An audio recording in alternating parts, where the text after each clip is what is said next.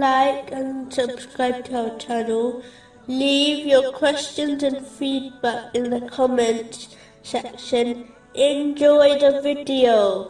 Continuing from the last podcast, which was discussing chapter 43, verses 68 and 69. To whom Allah will say, O my servants, no fear will there be concerning you this day, nor will you grieve, you who believed in our verses and were Muslims.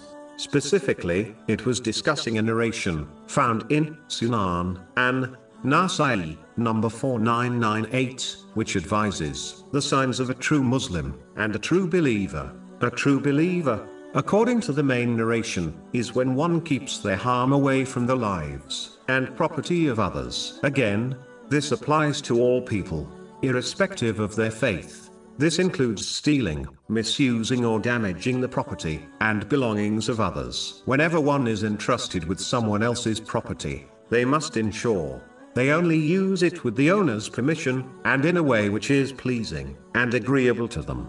The Holy Prophet Muhammad, peace and blessings be upon him, has warned, in a narration found in Sunan an-Nasa'i, number 5421, that whoever illegally takes someone else's property through a false oath, even if it is small as a twig of a tree, will go to hell.